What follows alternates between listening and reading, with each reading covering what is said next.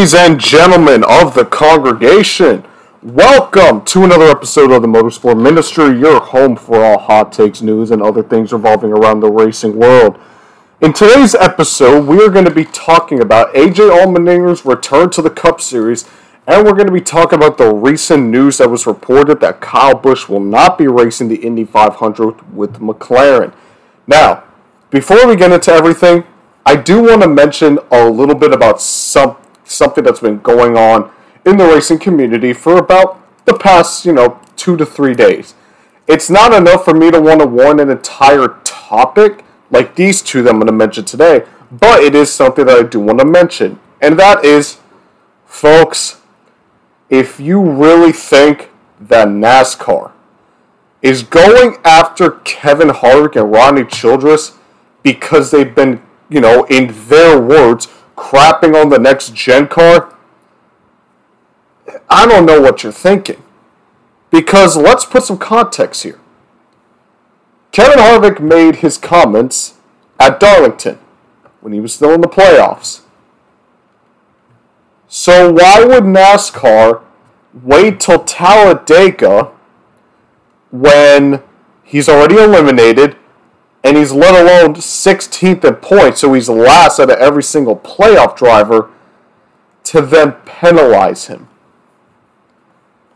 Does that make any sense to you? Because I can tell you that doesn't make any sense to me. That's just something I want to put it out there where it's like, if you're going to try to stir the pot, at least make it make sense. And let's be honest here, folks. If there's any team out there that we would have expected to be pushing the envelope and get caught basically cheating, it would be the Ford team. You don't believe me? Look at 2018, for example, where Storehouse Racing and that Ford team specifically got 2 wins encumbered that year. Not one, but 2 wins encumbered that year. And I think they also got caught one time in 2020 as well, but I'm not 100% sure. But I just wanted to say that. It's that if you're going to stir the pot and try to say something that doesn't make any sense or probably isn't true, at least make it make sense. But, got that out of the way, let's begin with our slate of topics. And our first one is going to be about AJ Allmendinger's return to the Cup Series. Now, before we begin, I usually like to ask you guys a question in some variation. And the question I'm going to ask for you guys today, I guess we'll call it the question of the topic, is what is your favorite kind of story? It could be anything. It could be an origin story, or it could be a love story, it could be a comedy story. It doesn't matter. What is your favorite kind of story? I could tell you what my favorite kind of story is, and in fact I will. My favorite kind of story is the rags to riches story. And no, I'm not talking about the song by Tony Bennett. Even though that is a really great song, go check it out, but, going a little bit off topic. If there is one driver that, in my opinion, represents a rags to riches story, it's AJ Allmendinger. You don't believe me? Just listen for the next 5 to 10 minutes and I'll explain why. For a driver who used to hate his job of racing in the Cup Series with JTG Doherty Racing not even that long ago, to now a driver back in the Cup Series, going full-time in 2023 with Colleague in the 16 car, but now back in the Cup Series with a team that he's basically helped build in the aforementioned Colleague Racing. But let's take a look at AJ's NASCAR story and see this rags to riches story take place. We're going to start at the beginning of the 2014 season because I'm not going to go all the way back to the mid-2000s and then go all the way back to IndyCar. We're going to go from 2014 all the way until now. So, our story begins in the 2014 season where AJ Allmendinger has won at Watkins Glen and he made the playoffs with JTG Doherty Racing. And yes, while he was eliminated in the first round, this being the first year of the knockout format of the playoffs, i.e. without stages and stage points. And yes, he still got knocked out in the first round, expected because he was in a JTG Doherty car. It's not like the season was all doom and gloom. He basically just fluked in and finished dead last in points. he still managed to finish top 13 in the standings, finishing 13th in points. And folks, this is ahead of guys like Greg Biffle, who was with Roush, at a time where Roush they weren't great, but they were still decent. I mean, 2014, Carl Edwards was winning races with them. So he finished 13th in points, beating a Roush driver in Greg Biffle, and more impressively, beating Hendrick Motorsports driver Casey Kane. Remember, Jimmy Johnson won, I believe, 4 or 5 races. Dale Jr. won 4 races. Jeff Gordon, I believe, won 4 or 5 races. Casey Kane managed to beat Matt Kenseth, who was one of the better drivers in the field in the time, to win at Atlanta. Meanwhile, JTG Doherty and AJ Allmendinger still managed to finish ahead of 2 really competitive cars in the standings. And obviously they finished ahead of Eric Almirola, who was driving for Petty at the time. But that's the 2014 season. So they had something to look forward to going into 2015. They were coming off a playoff appearance, coming off a win. The sky looked like the limit for JTG Doherty Racing, who at the time was still a one-car team. So, I will say though, the sky was definitely the limit. And in fact, they reached nowhere close to that limit, really for the rest of his career. 2015 through 2017, and really through 2018, but we'll talk about 2018 separately, really was nothing of note. And honestly, it was mostly mired in just a lot of complaining.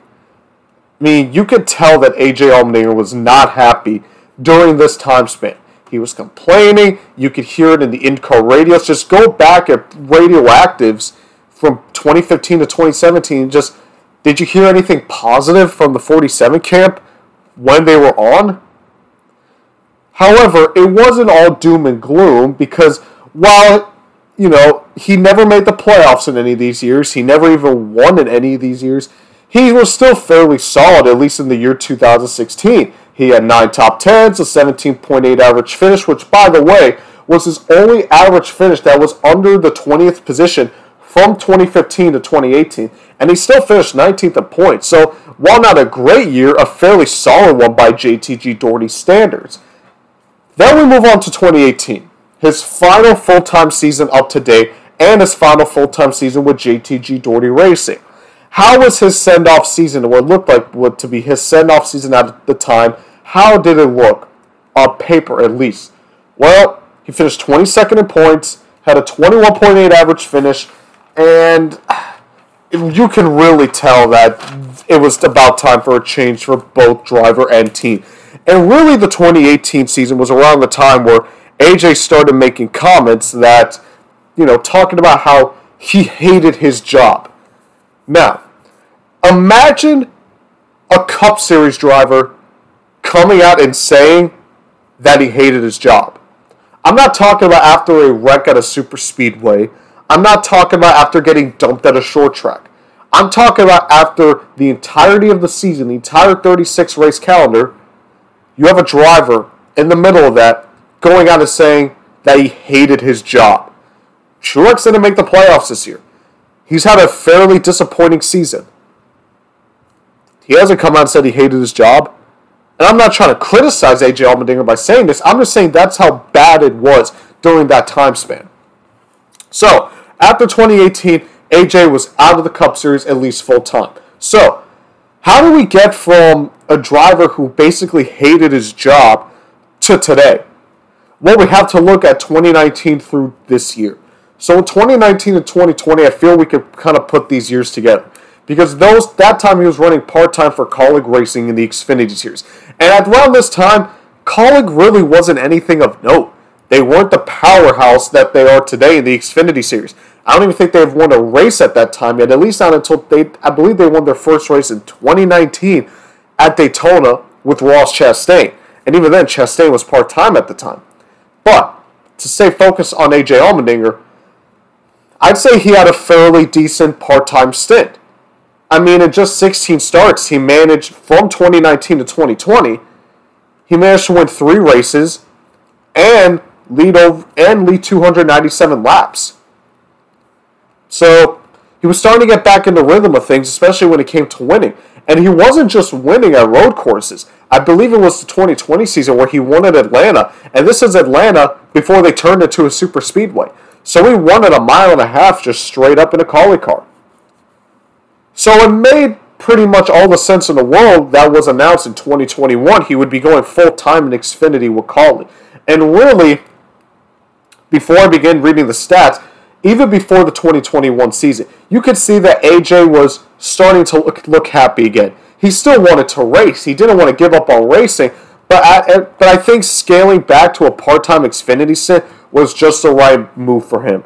It allowed him to still get his foot in racing, still get behind the wheel of a race car, but not to the point of overexhaustion to where, remember, the year prior, he was saying he hated his job. You're not going to go from one full-time stint to another, even if it's from Cup to Xfinity. You're just not going to do that if you're not in the right mindset. But, coming back to 2021, how did he do in his first full-time season with Kaulig? Well, he did great. In fact, me saying that he did great was an understatement. 5 wins, 18 top 5s, 22 top 10s, 422 laps led, a 9.2 average finish, making the Final Four, winning the regular season championship, and finishing 4th in points, like I said, making the Final Four. But most importantly, like I mentioned before, he looked happy again. You can see it. Every time he won a race, anytime he was competitive, there's a reason why AJ's victory lane celebrations are always one of, if not the best victory lane celebrations or just winning celebrations ever. Because you can feel the passion.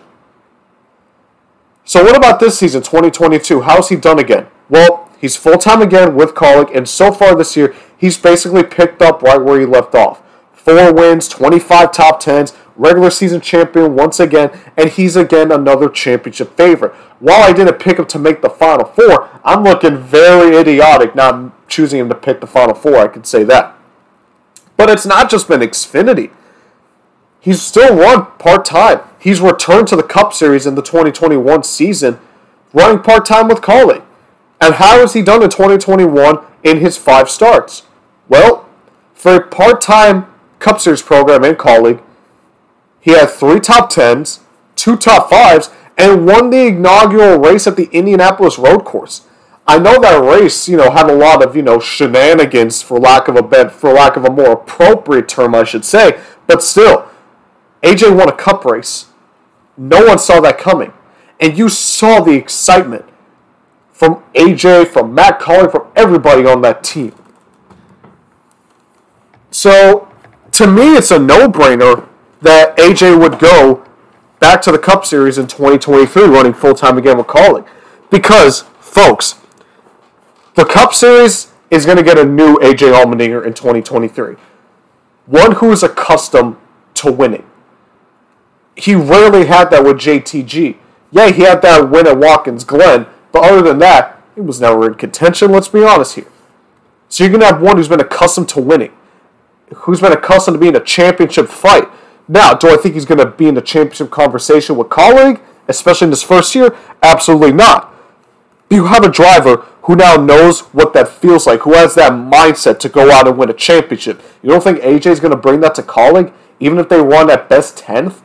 That's still going to help elevate the program. And AJ and Matt Kaulig, they know that as well. You have a motivated AJ Allmendinger. Again, do you think that in 2018 when AJ was leaving the Cup Series, he would think he'd go back to it in 5 years? I guarantee he'd say no. In fact, I guarantee he'd say I'd never want to touch a Cup Series car again. But now, like I said, a new motivated AJ Allmendinger to go out and perform at his best. And an AJ that feels like he's at home. Did it ever really sound like he felt at home when he was with JTG Doherty? No. Chris Buescher, when he was with JTG, it felt like Chris Buescher was more the priority than AJ Allmendinger more times than not.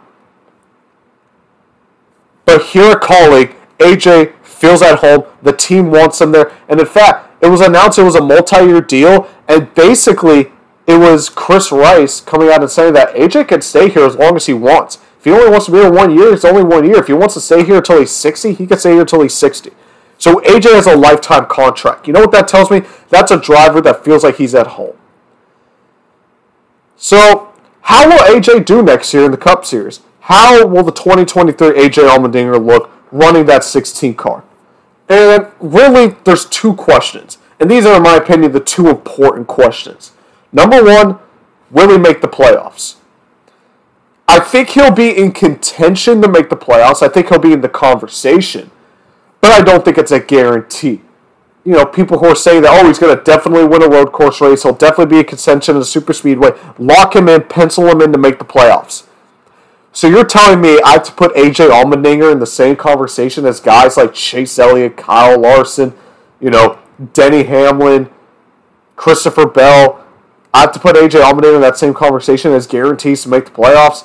When you put it that way, then you start to scale back a little bit. Again, I think he'll be in the conversation, but that's not a guaranteed. Which brings me to my next question, which ties right into it, and it is, do I think AJ will win a race next year? I mean, we got 6 road course races, one of them being a street course race. AJ's the only driver in the Cup Series, I think besides Austin Cindric, though I'm not sure if he has had any street course experience. So, will AJ Allmendinger win a race next year? If you ask me right now, it is 3:26 in the afternoon on October 6, 2022. If you ask me right now, do I think he will win a race in 2023? No. I do not think AJ would win a race. And it really comes down to one thing. Do I think he can? Absolutely. Do I think he'll be in contention? Absolutely. But let's use the Charlotte Roval, for example. AJ is currently, he's currently on the entry list to race the 16 car at the Charlotte Roval. Would you pick AJ Allmendinger to win the Roval race this Sunday? Most likely you wouldn't. You'd probably pick a Tyler Reddick, a Chase Elliott, a Kyle Larson, but you wouldn't pick AJ Allmendinger. Maybe it's a long shot, but not as a definite pick. And in my opinion, I really don't see that changing next year. Especially when all the full-time guys are going to have a full year's worth of Cup Series experience with this car under their belts. Meanwhile, AJ would have half of that experience. But he is in his early 40s. I believe these are 41, 42, so that just overall racing experience could come and help benefit him. But AJ will be competitive. I mean, we had 19 winners this year. Anything is possible. But this is truly the story of AJ Allmendinger, especially these past 8 to 9 years. It's truly been a rags to riches storyline. From a driver who was, at the time a little bit at a high, winning a Cup race with JTG, to then being at the bottom of the barrel, hating his job, to now just a few years later, being at the best, at the peak of his ability as he's ever been, going into Cup Series, and with a lot of hype around him, but most importantly, a driver who feels motivated and ready to go win a championship for his team that he can call home. Alright, so if there are 2 things that I believe people need to do before talking about something, just anything, it's the 2 things as follows. Number 1, you always need to have context. Especially if you're going to try to start criticizing something or somebody, always make sure you have the context first. Because if you don't have the context, then you have a very good chance that once you find out what the context is, you're going to look like a complete buffoon. So always make sure you have context. And number 2, if you're going to talk about doing something, make sure you're actually going to consider doing it. And not just talking about it just for talk. Because then no one's going to trust you to actually count on you to do anything. So when Zach Brown, McLaren CEO, comes out and says that we want Kyle Busch in a McLaren for the Indy 500 next year, that is definitely going to be on our bulletin board. And then he comes out just a week later and says, oh, no, yeah, that thing I said before, yeah, scratch that. We want someone with experience instead. So that just makes no sense to me. I'm trying to come up with words to say, but it really just makes no sense to me. So Racer.com reported just a couple days ago that Kyle Busch would not be in the 4th McLaren Indy 500 entry, but McLaren still won a 4th car. Which, that's a head scratcher. It's like, okay, you made it sound like you were going to open up a 4th car just to get Kyle Busch. Now you don't want him, but you still want a 4th car.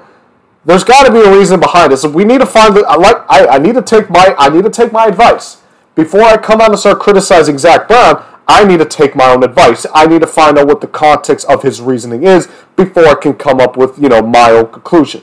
So what is Zach Brown's reasoning? Well, the reason Zach Brown gave is, in his words, and I quote, "We want to make sure that if we run a fourth car, we're in the mindset that we want someone that's experienced around the 500. Now, the main reason that he says is because he wants someone to help McLaren win the championship, because the Indy 500 is so important for the championship because of double points. But, okay, that's your reasoning, Zach Brown. Okay, let's look at the experienced drivers that, in my opinion, have a realistic shot that McLaren could go out and get. Tony Kanaan. How did he do last year? Because we're going to use last year's stats as examples. Because I don't think they're going to come out and then get a guy who hasn't raced in the 500 at least this year. So 2022, he's about as good as you could get. He finished on the podium, finishing third. So, if they could get Tony Kanaan, I think that'd be great. But I don't think they're going to get Tony Kanaan. Why do I say that? Because he'll probably race for Ganassi next year in a part-time stint for IndyCar. Now, I think he did sign a 2-year extension. I'm not sure if that runs through the next year or if that ended this year. But regardless, I probably think that he would race with Ganassi again if he were to go to the Indy 500. That's number one. Number two, Tony's 47 years old. Next year he's going to be 48. So it's not even a guarantee that he's even going to be racing next year. How many rumors have we heard about that Tony Kanaan is going to retire entirely? Okay, Tony Kanaan's probably the best option, but it's highly unlikely they'll able to get Tony Kanaan. So who are your options? Juan Pablo Montoya? He ran in the part-time third car this year in Indy. How did he do? Well, he finished 11th, not even inside the top 10. He qualified 30th, so he made up spots, but still didn't finish top 10. And he was mostly a non-factor. He was nowhere in contention to win that race. Okay, so Juan Pablo, he's not even going to be a factor, though they might just pick him up instead. Anybody else? There's Marco Andretti, though if he does race again, he's going to race for his team, Andretti Autosport. So you have three drivers. One of them is not even a guarantee. The other one is not even going to happen because he'll race for his own team. And the third one, the second one I mentioned, he wasn't even a factor in the race.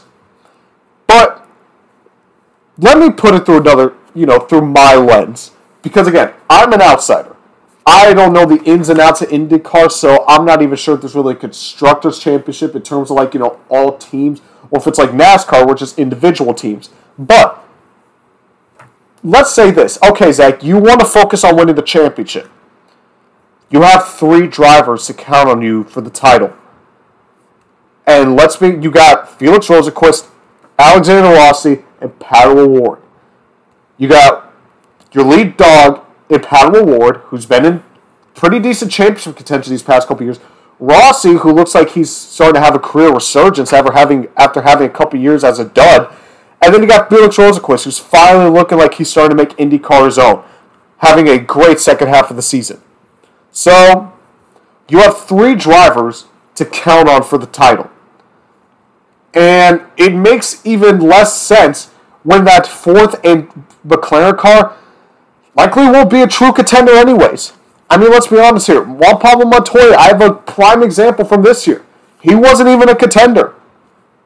So what makes you think that fourth car, who probably run around 15th to 10th all day at best, is going to help you win the championship? You have three drivers to count on. Focus on those three drivers for the championship, not on a one-off fourth car. Okay, so if we're going off of that, it would then make more sense to bring in Kyle Busch.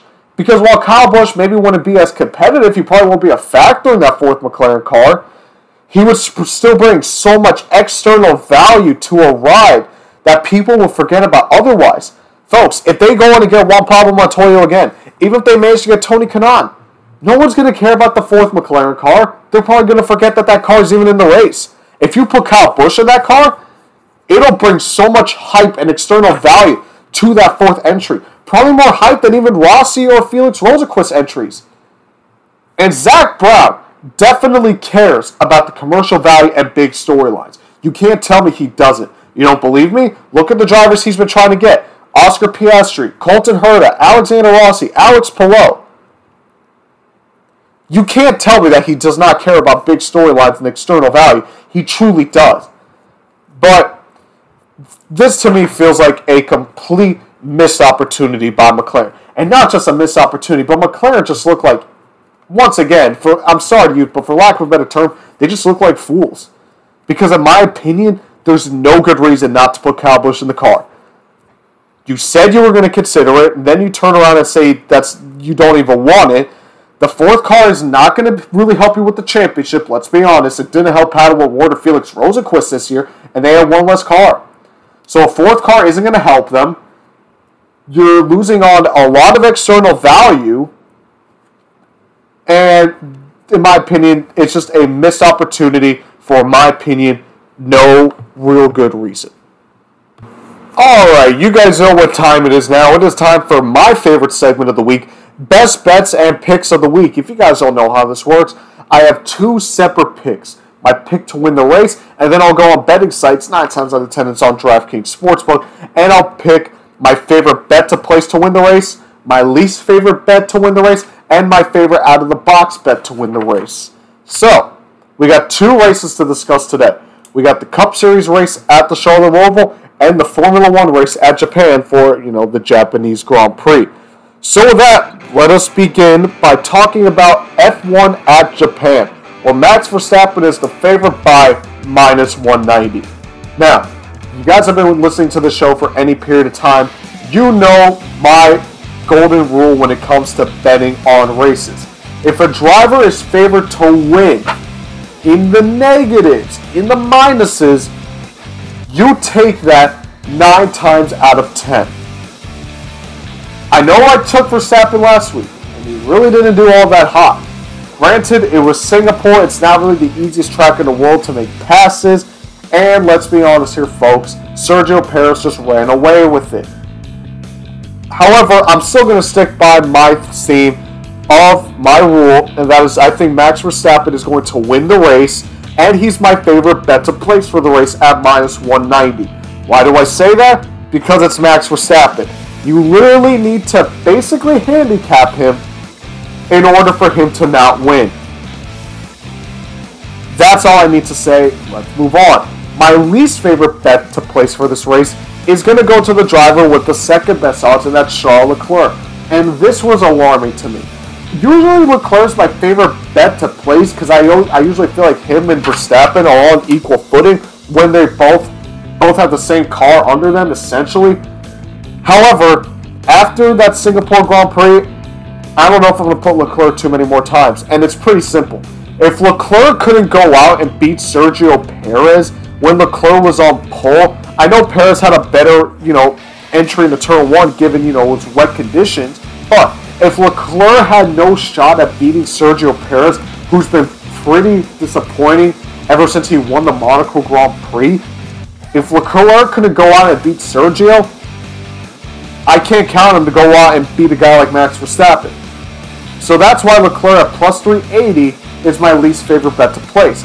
However, my out-of-the-box pick, and I believe this is the first time in a while I'm picking him as my out-of-the-box pick, that is Sergio Perez. Because Singapore, my knock on Sergio Perez and why I put him a lot of times in my least favorite bet is that if I don't count on him beating Verstappen, I think Verstappen's untouchable, and I think if there's any driver that's not going to be able to beat Verstappen, it's his own teammate.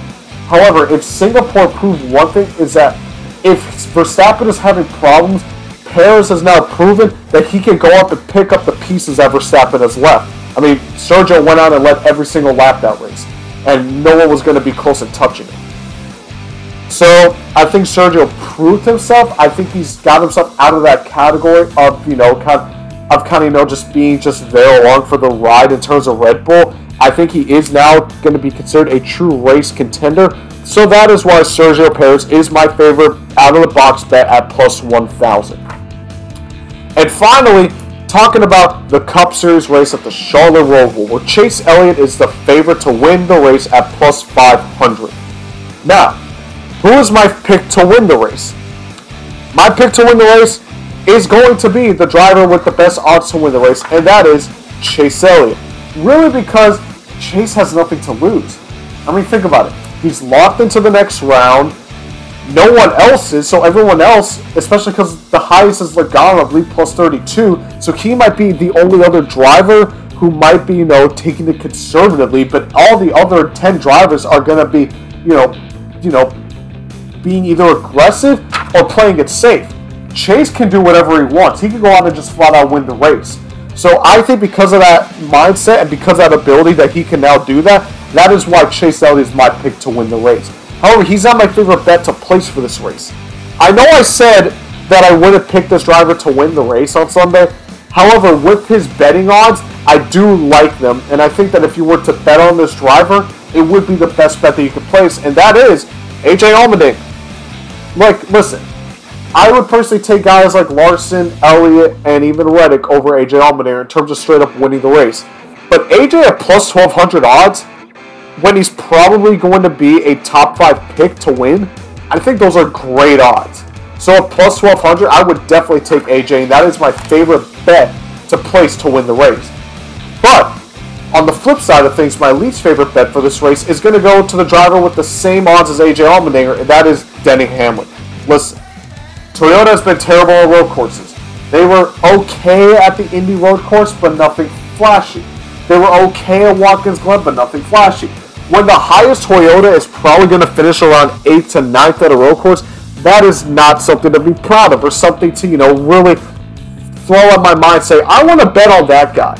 And Denny Hamlin at plus 1,200, I know he's a good road racer, but he's in a Toyota, and as long as Toyota has been struggling, I would defer from betting on any Toyotas, including Denny Hamlin at plus 1,200. And my favorite out-of-the-box pick is going to go to the driver who would just penalize 100 driver and owners points, and that is Kevin Harvick. I know the memes are that Kevin Harvick is usually scared of the Roval because of what happened last year with Chase Elliott. However, I feel like this team is going to be motivated, especially after that penalty, to go out and prove all the naysayers wrong. Harvick is usually pretty good at road courses. He nearly won Sonoma. He'll probably be in contention at the Roval. And at plus 2,500 odds for a driver who has a great shot to win, probably a better shot than AJ Allmendinger, that is my favorite out-of-the-box pick. Pencil it in for Kevin Harvick at plus 2,500. And that's going to put episode 90 of the Motorsport Ministry in the books. Only 10 episodes to go before we hit that triple-digit episode 100 mark. We got something excited and planned out for that, so stay tuned. You will not want to miss it. But thank you guys so much for listening once again. If you guys want to listen to all previous episodes of the Motorsport Ministry, you can find us on Spotify, Google Podcasts, Anchor, and Amazon Music. You can find our entire back catalog on those major platforms. Once again, thank you guys so much for tuning in, and we will see you next time.